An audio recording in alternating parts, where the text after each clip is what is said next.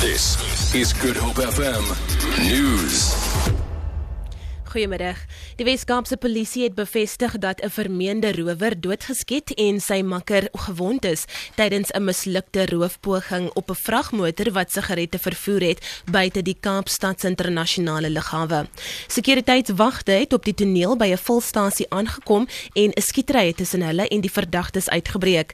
'n Polisiewoordvoerder FC van Wyk sê een verdagte het gevlug en is steeds op vrye voet. Wes-Kaapse het die skuld vir die afgelope dae se chaos en geweld by die Elsenburg Landbou College buite Stellenbosch voor die deur van die college se bestuur gelê. Skermutselings tussen studente het kort gelede weer uitgebreek in weerwil van 'n hofbevel wat die ontwrigting van klasse verbied. Wes-Kaapse sê die college bestuur kon nie daarin slag om 'n klein groepie studente te beheer of die situasie te ontlont nie.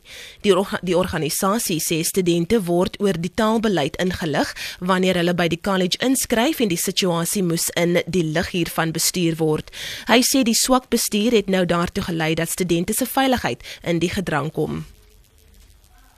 'n Hofaansoek om die Springbokke te verhinder om aan die rugby wêreldbeker toernooi deel te neem is in die Hooggeregshof in Pretoria laat vaar. Regter Ntendia Mavundla het gelas dat die partye transformasie in rugby moet bespreek en dat die breër gemeenskap by die gesprek betrek word.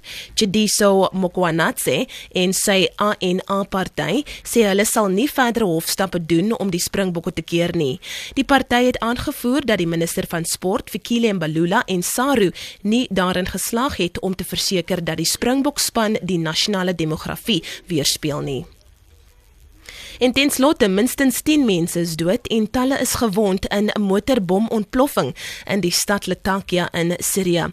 Die aanval in die kusstad, wat 'n vesting van die president Bashar al-Assad is, word as ongewoon bestempel. Die stad is sedert die burgeroorlog meer as 4 jaar gelede begin het, grootliks onaangeraak deur die geweld terwyl die gelyknamige provinsie erg deurgeloop het. Niemand het nog aanspreeklikheid vir die aanval aanvaar nie, maar die staatstellevisiediens skryf dit aan terroriste toe. Die staatsmedia gebruik die term om teenstanders van al-Assad te beskryf. Vir Good Hope FM nuus, ek is Leanne Williams.